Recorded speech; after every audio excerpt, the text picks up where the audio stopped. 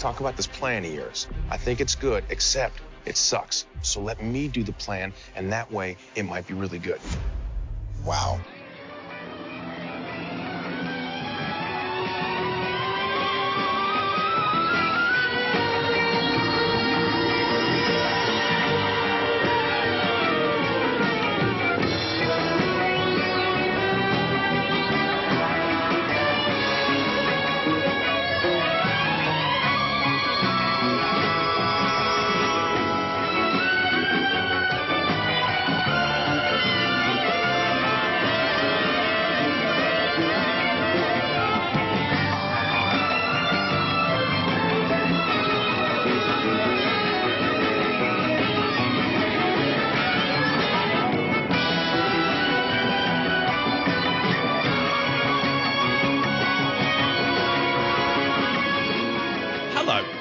To It's Good Except It Sucks, a movie by movie and television series by television series hurtled through the Marvel Cinematic Universe. This time, we're stepping outside the Marvel Cinematic Universe and into the multiverse for a look at Doctor Strange, broadcast by CBS in September 1978 as part of the sort of intended Marvel television universe that never really took off. Technically, this means it takes place between Carl Mallow starting at university and the shootout between Quincy McIver and Buggy Stokes over Bushmaster Rum, and, you guessed it, there's absolutely no crossover with either of them. I'm Tim Worthington, and we'll be finding out what I thought of Doctor Strange shortly. Meanwhile, joining me to give his thoughts on Doctor Strange is writer Gary Bainbridge. Gary, where can people find you? I'm at the Liverpool Echo these days, but usually you find me on Twitter, Gary_Bainbridge. Okay, so before we go any further, Gary, what happens in Doctor Strange? Okay, so Doctor Strange is a psychiatrist whose patient, who's a young woman called Clea, is having bad dreams in which she pushes John Mills, of all people, off a bridge. But it turns out she actually has pushed him off a bridge because she's being controlled by the witch, Morgan Le Fay. And then Doctor Strange becomes a wizard because his dad gave him a ring, and then he becomes a Sorcerer Supreme, and that's sort of it, really. Oh, Wong's in it. Wong is in it. That is pretty much it, but my next question is going to be two-pronged, actually. Gary, how much did you know about Doctor Strange before you originally saw this? And also, how and when did you originally see it? I knew a fair bit because he used to have bought for me the Mighty World of Marvel, which was one of the British Marvel weeklies that they made, and Doctor Strange would occasionally pop up in that.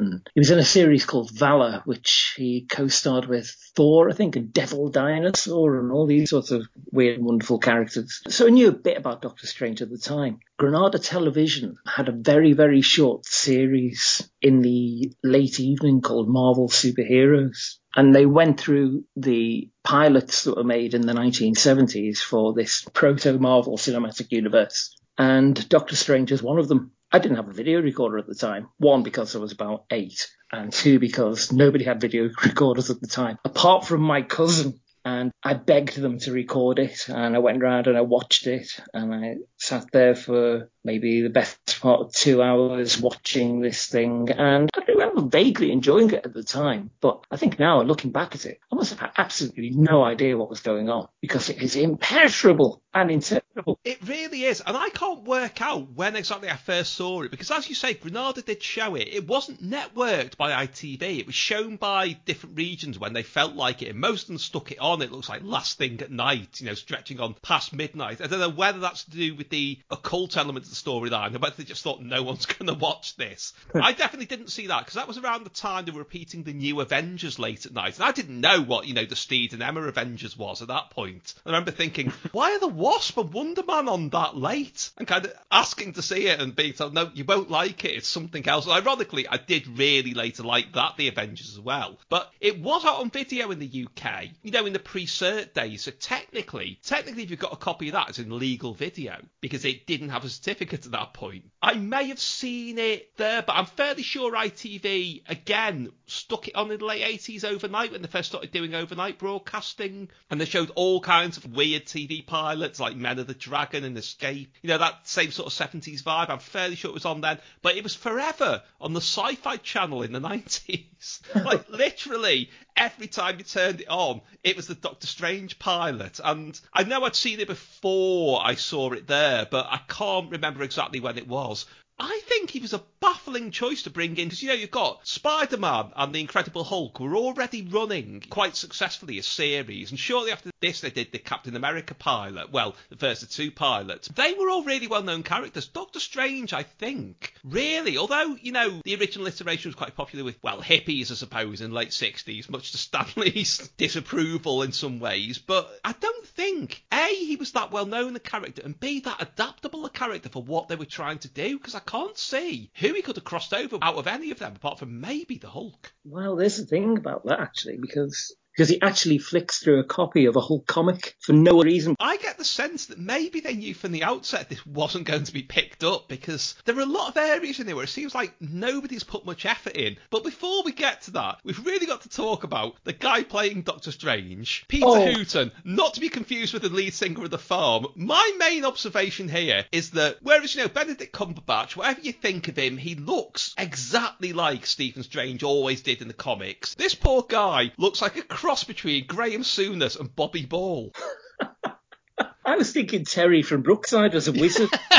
Which wouldn't be the weirdest thing that happened to him in Brookside, or in real life, as it turned out. But yeah, he doesn't really quite understand the role, I don't think. And that, in its own way, gives his interpretation of it an extra charm, but he is not right for Doctor Strange. No, I think, again, it's like the other Marvel shows of that era, where they have these characters, and then they completely remove their motivations, because, they become superheroes, because, why not? It seems like they can have got these powers now, why not become a superhero? He doesn't have the real arrogance of the original Doctor Strange, and then the fact that he then loses everything, and then that's why he goes down this path to become a wizard, which is the thing that the MCU does really well. It strips everything back and it updates various things, but certainly the character is absolutely sacrosanct. The Spider-Man that you see on the screen is the same guy that you read in the comics. He's the guy whose entire core is responsibility, and Captain America is your man out of time, and Iron Man is an arms manufacturer who has seen the light. And Doctor Strange is proper Doctor Strange. But this guy, he's nothing. He's just some bloke who turns out one day to be magical, as much a surprise to him as anybody else. Yet they kept doing that in the pre-MCU days, just making little changes that just took away some of what made that character like this. Like, I even say changing it to David Banner in the Hulk, because it doesn't have the same ring as Bruce Banner. I think that had some effect. As I always bring up, the 1989 film of The Punisher, they changed the gender of his children so that it's not quite the same. If he's not avenging his family, he's avenging 3 women. That's got a very different ring to it. Whereas in the MCU, you get things like, well, The Punisher, for example, occasionally picks up a guitar and strums it, referencing one of his character traits. I mean, Blade, I'm hoping. I don't think we're going to get him as a Cockney, really, but I'm sure we're going to get some jazz out of him, given Mahershala Ali's other roles as well. But like you say, taking away, just making him a psychiatrist for no reason, and that completely taking away all of his motivation. The Pry Before a Fall thing about Stephen Strange is just like, oh yeah, I happen to be in this room, what's going on now?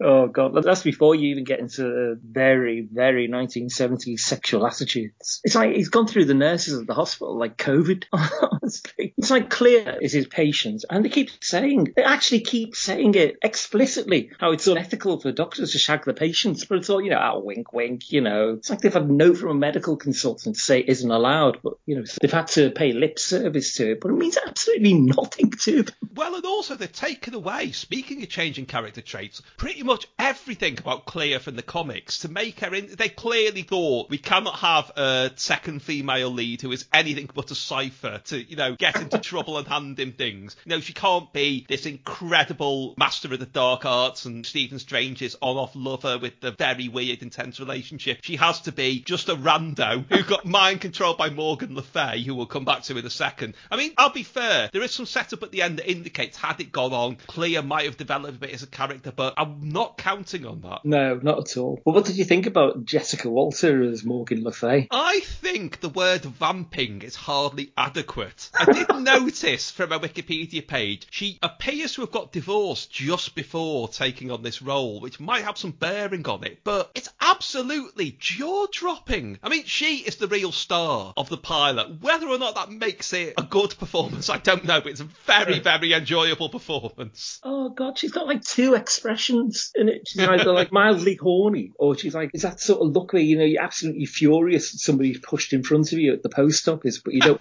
see it. But also her motivation is just weird. It's like, we've got a female villain, what's her motivation? It's like, well, she doesn't want to kill Doctor Strange, she wants to shag him for some reason. It's like, is that it? It's like the worst thing that could possibly happen to her is to be turned into an old woman, which, to be fair, is probably the worst thing that was possible to be in the 1970s. But it's just really weirdly unclear what she's actually there to do. It really is, and the irony is this was at exactly the same time, because Morgan Le Fay goes back to, I think, even pre-sort of Fantastic Four, but it was around this time they kind of revitalised it when Spider-Woman was launched, as she was really the main primary antagonist, and became this much kind of darker, more sexualised in quite a sinister way character. And here they've just done, it's like that joke in Fist of Fun about Winnie the Pooh being bought by America and renamed Simon the Dog because that is better, apparently. It's changes made for the sake of it. But I will say, one thing they get not quite brilliant, but it was much, much less bad than I was expecting, is Wong. Yes. Now, he doesn't get the lion's share of the action or the dialogue, right? Oh, wow, I've got things to say about the dialogue. But he is just a character that happens to be called Wong. They don't do any kind of stereotypical voice and mystic cliches and so on. He is Doctor Strange's mate, basically. Yeah, in fact, there is a point where Lindmer, who's John Mills' character, who's the previous Sorcerer Supreme, even says to Wong, "You're not my manservant." Even back then, it was like, yeah, we can't really do that. And speaking of John Mills, this is one of those engagements where he doesn't actually appear to know or care what he's actually doing. He's just turned up and done it and gone. It was in the middle of making. Now, I am a huge admirer of this. I know it has a very mixed reputation, but the 1979 Quatermass serial for ITV, which, production for that took nearly a year, and he did this in the middle of it, and that was affected by strikes and so on, so he was probably conserving all of his creative energy for a role that apparently he coveted for quite a long time. I don't imagine he coveted this role for quite so long, so it's probably just like, oh yeah, there's a bit of a gap in filming there, shall I do that? What, they're paying me? Okay. Yeah, they give him nothing to work with. But he just keeps getting killed off, doesn't he? A bit like Agent Coulson. Push him off a bridge, you think he's dead, he's not. Morgan Le Fay attacks him, you think he's dead, he's not. Passes his powers on to Doctor Strange, think he's dead, But no consequences for anybody. That's the other thing in this. Even at the end of the episode, Morgan Le Fay is punished by being turned into an old hag. But then at the end of the episode, she's back to normal. It's weird. It's like she's pretending to be a self-help guru. And Doctor Strange, sees her on TV, and it's like, you're thinking, oh, well, that's interesting. I wasn't expecting that. That was that witch I had that massive battle with, wasn't it? Oh, she's on the television. Oh well. Supposed to crack on with trying to get into my patient's knickers. Wednesday, September 6th, reach into the unknown with Doctor Strange. You believe in evil? You're telling me you're a sorcerer? Don't defy me, Stephen, or I'll take my pleasure from you in another way. John Mills is the power of good. Jessica Walter is the power of evil, and mankind's fate hangs in the balance. Peter Hooton stars as the man in the middle, Doctor Strange. Will the forces of evil conquer the forces of good on Earth? Doctor Strange, a special 2-hour presentation. Wednesday, September 6th at 8/7 Central and Mountain. Yeah, none of them get much to work with because the dialogue in this, first of all, it's very exposition-y. There's not much depth to it, but also it's very stiltedly delivered. It actually feels a lot of the time like it was dubbed on later. Do you know what it reminded me of? Do you remember they used to have, when it first started, that round on Whose Line Is It Anyway, where they'd be shown a scene from... There might even be shown the scene from this at some point, to be honest, and you get, Tony Slattery and Paul Merton improvising lines over it. It felt like that. It's got to be better than what was actually written down, I suppose. I'll tell you what, though, the special effects, I will give them this. Special effects are actually pretty good for 1978, I will say, especially for TV. Because there's that nice sort of tree bit where he's going down into the astral plane. It looks like he's falling through the titles of Doctor Who. Having a fight with 2001 at a disco. But yeah, I noticed Jonathan Ross in his Steve Ditko documentary really laid into that sequence, but that's the sort of thing he normally likes, so I didn't understand that anyway. But I actually thought it was really well done. I think the whole thing is about, if it was 20% more, it would be more or less there. If you had Doctor Strange, okay, it is actually quite arrogant, but in that sort of 1970s,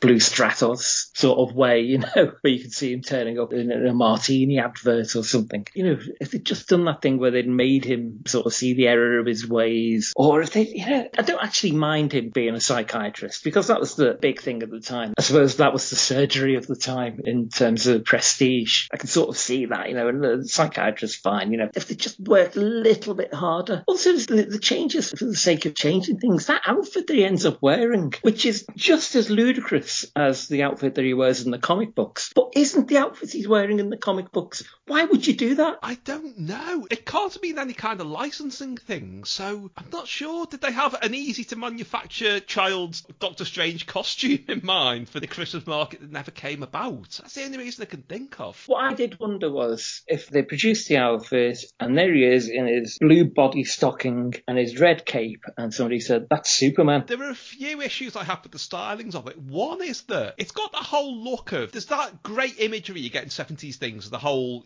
black magic occult thing. And this just doesn't quite run away with them. The whole thing's got a feel of, it should look like one of the video nasties, given its timing production. It looks like the opening titles of Tales of the Unexpected. It's got that kind of safe, sanitized version of all of that for family audiences, I suppose. But also the music. Good Lord, it sounds like Carlos Santana has turned up to play guitar and he's seen someone with a Moog and thought, that's not real music, I'm going to outplay them. It's just somebody doing post-prog guitar and somebody doing early synth noodlings trying to outdo each other. Yeah, it's all over the place, isn't it? It's proper cacophony. Yeah, it makes you appreciate Michael Giacchino's score for the actual proper Doctor Strange film all the more, I think. Oh, it makes me appreciate a lot more than that. And there are one or two ropey effects, like there's a cat that gets possessed, where early on there's an actual cat, which, plays its role admirably. Later on, it appears to be Stuffa, Harry Hill's puppet cat, just before it turns into Morgan Le Fay. They don't do that very well. The other thing that really, really annoyed me was Balzaroth, who I don't think is an actual Marvel demon anyway. Just looked like somebody had stuck some glowing eyes on a cylinder, like a pipe, and held it up. Yeah, at least go with Dormammu. But I have a theory why they didn't use Dormammu, which is Dormammu was all over the Marvel Studios Filmation cartoons that were around at that point. So given that also CBS had wanted to do a Human Torch pilot and Filmation couldn't use the Human Torch because of that, it probably worked into the direction as well.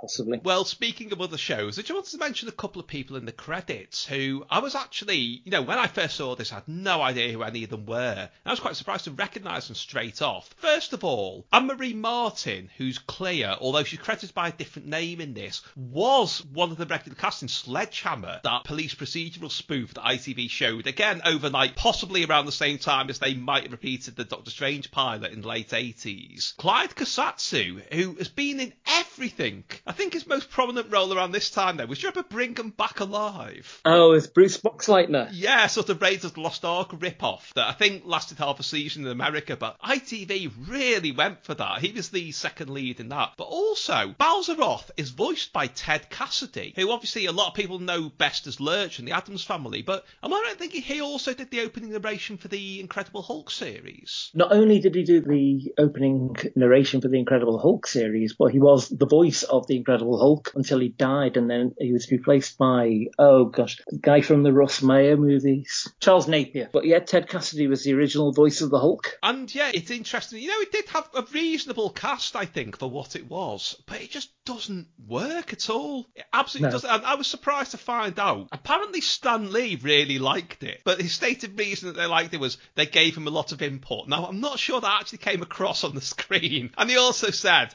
that the main reason nobody watched it was on opposite routes. And I'm not quite sure.